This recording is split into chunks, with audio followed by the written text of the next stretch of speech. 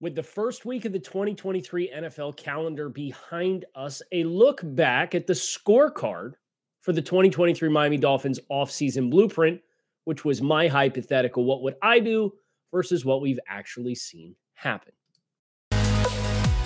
You are Locked On Dolphins, your daily Miami Dolphins podcast, part of the Locked On Podcast Network, your team every day.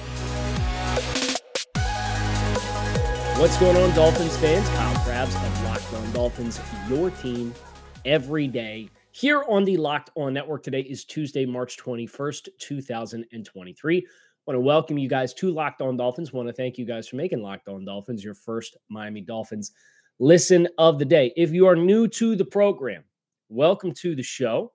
My name is Kyle Krabs. I'm a lifelong Miami Dolphins fan. Clearly.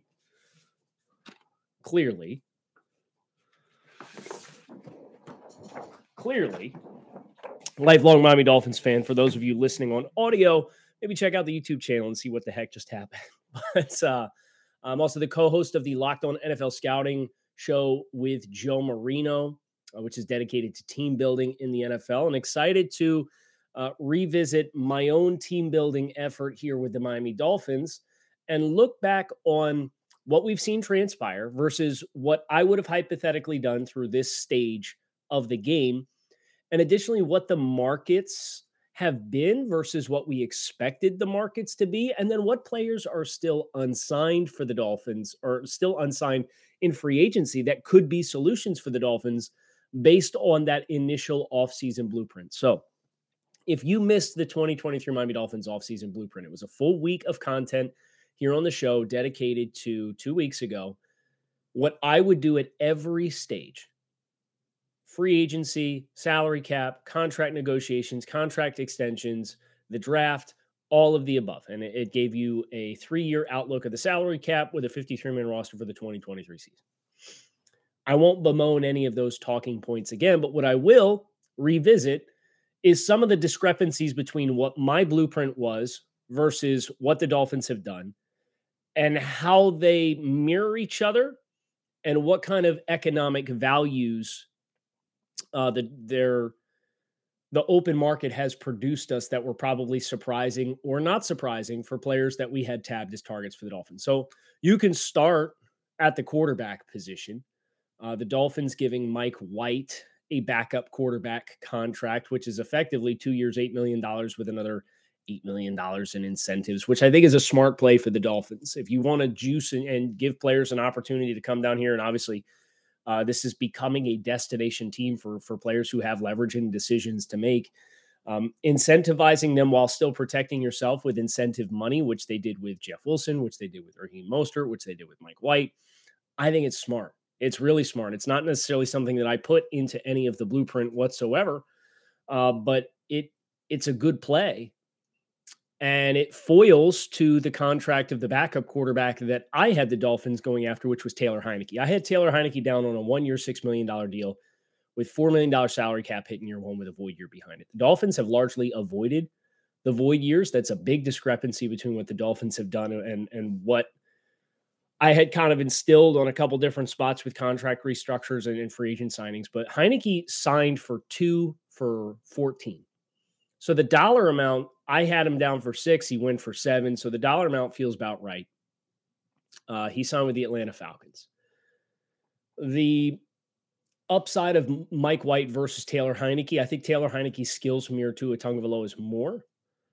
But Mike White's played in the system. So is there give and take there? Probably. I'm sure that was part of the motivating factor for the Dolphins. And then obviously getting a little bit of a cheaper player where Heinicke is averaging $7 million in cash per season versus Mike White is guaranteed 4, and then playing time incentives might escalate that. Running back, 2 parallel moves to what I would have proposed in Raheem Mostert and Savon Ahmed coming back. I did not have Jeff Wilson down as a returning player. I had them going after Jerick McKinnon, another speed type player.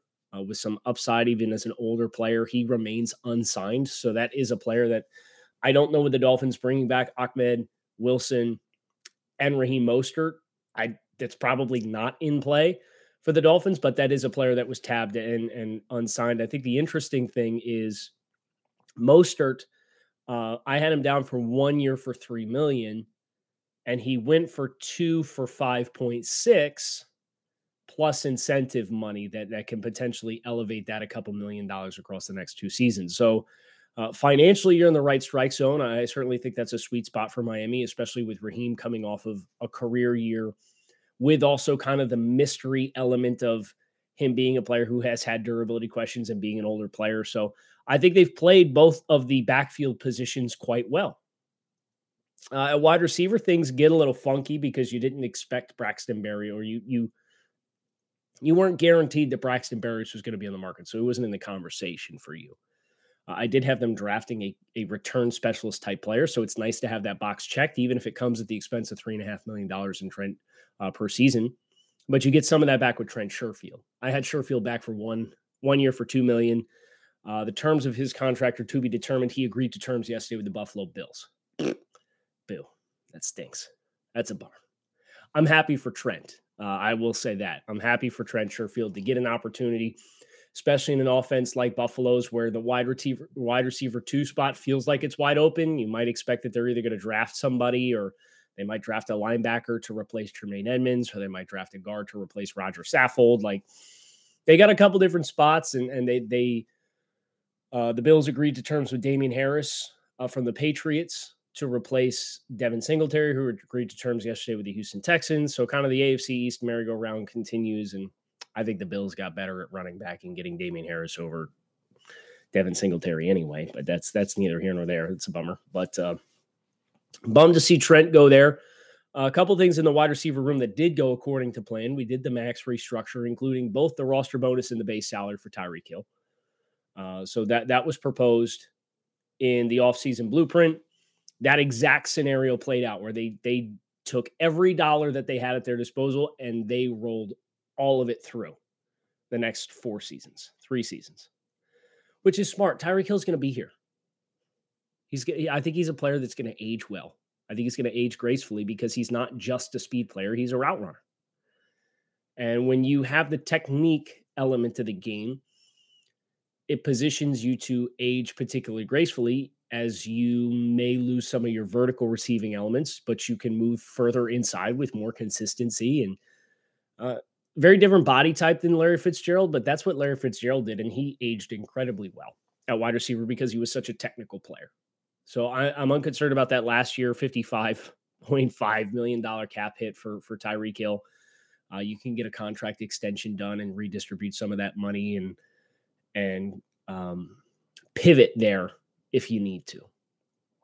The other thing that I did have down for the wide receiver room that we have seen materialize, River Craycraft back. I almost hit the dollar amount on the nose. I had him down for 1 year, $1 million.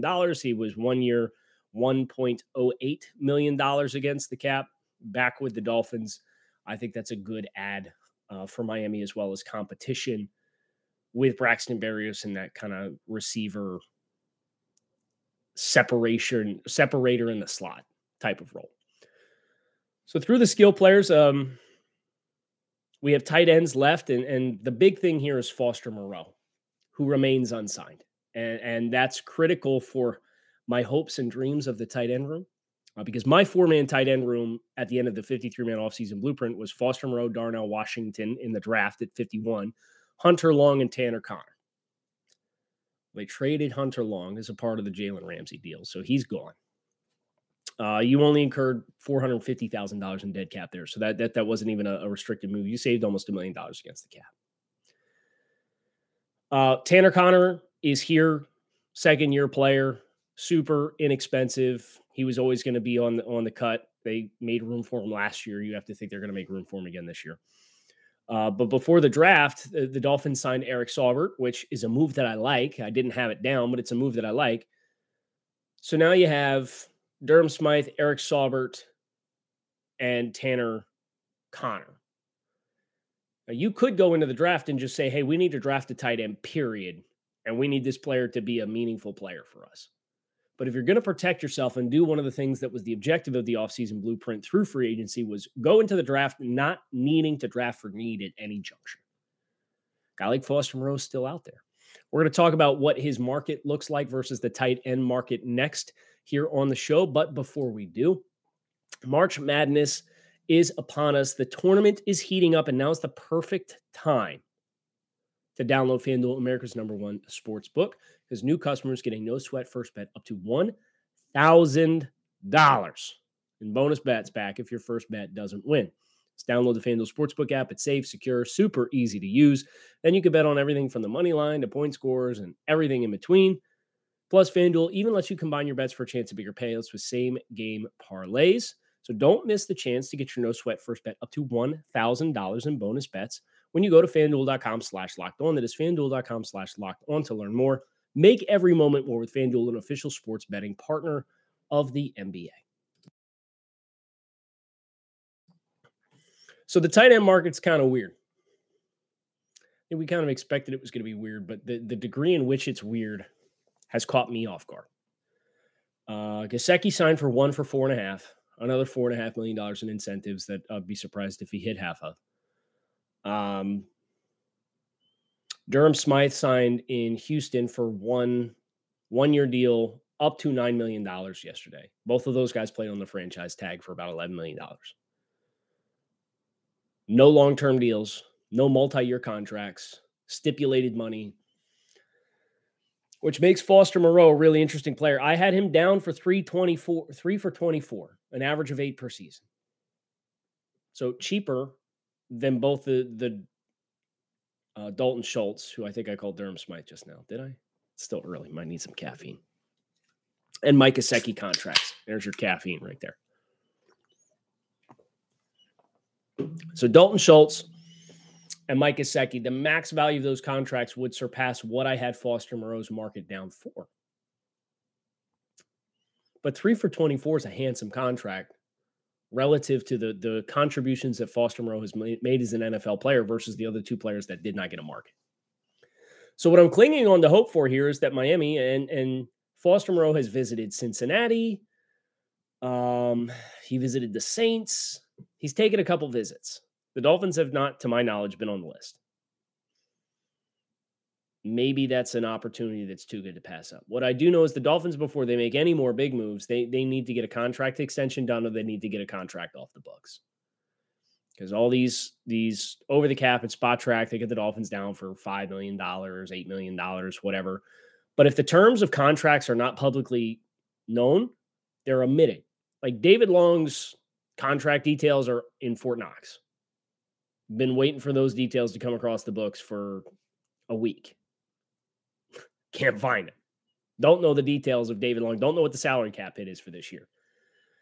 For his contract and a couple other contracts that were new, like Jake Bailey and so on and so forth. So we're kind of, at least at the time of this recording on Tuesday morning, we're playing the waiting game to figure out exactly where the Dolphins are at in cap, but I know they're going to be tight.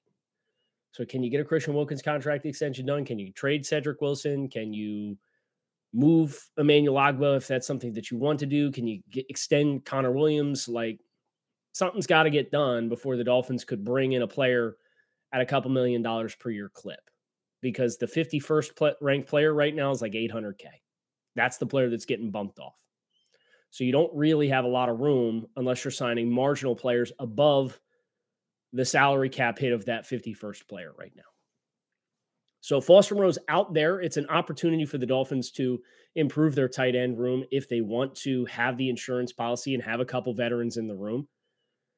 Now, they could also find the room to do that by moving on from Durham Smythe, but I don't know that that's in the cards, because if they were going to do that, maybe they would have done that by now. I would have done it. It was on my blueprint, but I'm not Chris Greer. So that's where you sit with the skill players, and Foster Moreau is a life preserver out there for me, and not needing to draft for need at tight end. So if you're going to draft for need at tight end, you better get to the end of the first round, get the lay of the land, and in the second round, when the first one comes off the board, assuming that there's more than one that you like, you better go get the next one.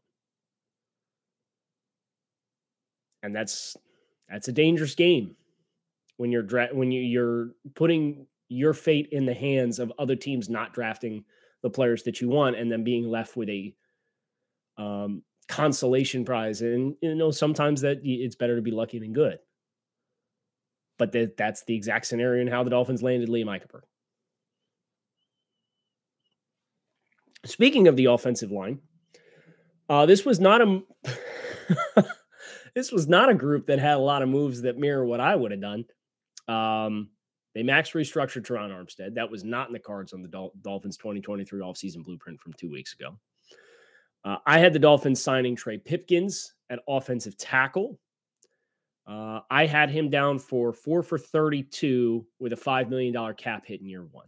He re-signed with the Chargers for 3 for $21.75 million. So I was within $1 million of the value average salary that Pipkins would get. So if I was bidding and Pipkins was open to going into a new team, my bid probably would have won by about $750,000 per season. His cap hit with the Chargers, $3.75 million in year one of that 3-year, almost $22 million deal. I'd have done that one. I would not have max restructured Teron Armstead. Daniel Brunskill was the other big free agent signing. I don't even want to say big free agent signing, but the other free agent signing that I had down, he ended up signing in Tennessee. He followed Rand Carthon, who was in player personnel in San Francisco, was hired as the general manager this offseason in the Tennessee Titans to replace John Robinson. I had Brunskill's market down. My offer would have been 2 for $6, $3 million cap hit in year one. He signed in Tennessee 2 for $5.5. So one thing that I will take a lot of consolation in here is, aside of maybe the Foster Moreau tight end market in general, a lot of the contracts that I have down that I would have offered, they would have been competitive offers. I might not have won all of them, but they all would have been competitive and within the realm of feasibility of what that player's actual market looked like. Defensive line, Bradley Chubb got a max restructure. I was a proponent of that. In addition, Malik Reed, our free agent signing, not a player being brought back, but a player signed in free agency. I'll be interested to see what the contract details are on that one. I had him for 1 for $3 million. It's a 1-year deal. I don't know the terms as of this point in time, but between the Vic Fangio connection and Reed playing as well as he did for Fangio in Denver, that's a no-brainer signing. I think that probably pushes Andrew Van Ginkel out in Miami. Kind of a similar body type player. A little bit more accomplished as a pass rusher, Malik Reed is. So I like that addition a lot. Probably the biggest whiff that I had on market-wise was Colin Saunders, the defensive lineman that I had identified as a potential competition for Raekwon Davis as your A-gap defender. I had him down for 1 for $2. He signed in New Orleans 3 for $12. So good for him. His value per year was twice what I would have offered. So good for him to get that deal, but that's certainly a spot that you still have Wilkins and Sealer and Davis. And what else beyond that is you got Bronson and Jalen Twyman right now. You're probably going to need 1 or 2 bodies up front there. And it's just a matter of finding guys with good value. I thought Saunders could be that kind of guy, but he's a guy in the prime of his career, and good for him. The Saints moving on from Ayameta at defensive tackle and getting a guy like Saunders to come in and step in is a good move for them. A good signing for them. I'll tip my cap there and move on. Linebacker. Duke Riley's back. That's a good thing for me. I had Duke Riley down 1 for $3.5 million. He signed for 2 for $5. A little bit cheaper in year one than what I would have identified. And David Long wasn't on my list, but David Long wasn't on my list because I expected he was going to be about a $10 million per year player. Now, I don't know if the hamstring issues that he has was that big of a hindrance on his market, but I was expecting to get 2x the market that he did. And linebackers this year were the other position. Linebackers, safeties, and tight ends. The 3 groups that I probably covet more than your average NFL personnel person, just because of the flexibility that they give you with your defensive structure and your offensive structure and mismatch type players in the middle of the field and all that stuff. Those are the 3 markets that have been the most weird in free agency. Tremaine Edmonds got 18 per. You have Bobby Okereke got 10 per, and nobody else got more than like 7.5. I was stunned to see that kind of market. So for David Long, um, to have the market that he did and be the player that the Dolphins got here instead of Drew Tranquill. Drew Tranquill signed with the Chiefs on a 1-year deal. I would have paid him. I would have offered him, I should say, 3 for 21. Now that's not the fate that he got. He got a 1-year deal in Kansas City, but I thought that signing was kind of weird because the Chiefs have Willie Gay, they have Nick Bolton, they just drafted the Wisconsin backer in the 3rd round of last year's draft, Leo Chenal, and now they've got Drew Tranquill. So they got a really good linebacker. So that's the big discrepancy. Now, you did get a quality starter in David Long. I had Drew Tranquill assessed and evaluated as a quality starter. Cornerback. There's our next unsigned player that I would have targeted, but I think he's probably off the bubble now because you brought Nick Needham back. I had him down 1 for 2, came back for 1.82. You acquired Jalen Ramsey. That wasn't in the cards. That's a cornerstone type player. So tip of the cap to Chris Greer. He got a cornerstone player where I did not land a single cornerstone player in the offseason blueprint. Which makes Chandon Sullivan probably redundant at this point with the versatility of the safety room that you have. Sullivan was another slot nickel type player that I had identified between time in Green Bay and Minnesota as potentially an appealing player to sign. But we'll pass on that one. We got safeties. We got to talk about other roster transactions. We got to talk about punter. But before we do, we got to talk about Built Bar. Built Bar is a protein bar that tastes like a candy bar. These things are ridiculously delicious. And right now, the Built March Madness bracket is here. Everybody has a favorite bar puff. Now it's time to make yours known and count. Go to builtmarchmadness.com to vote on your favorites. You know you'll be voting for your favorite bar or puff with an opportunity to win yourself a free box of Built. 50 lucky Locked On listeners will get a free box of Built throughout Built March Madness. Not only that, one Locked On fan won a 12-month subscription to Built to have Built's best bars and puffs delivered monthly straight to your door. You have to try Built. Built is the best protein bar ever. Seriously, they're amazing for you, and they are amazing to eat. They taste like candy bars. It's the life hack you didn't know you need. So don't wait. Run to builtmarchmadness.com right now to vote on your favorite bar or puff. Pick up a box while you're there. You can vote every day in March, so hop in and support your pick. Safeties.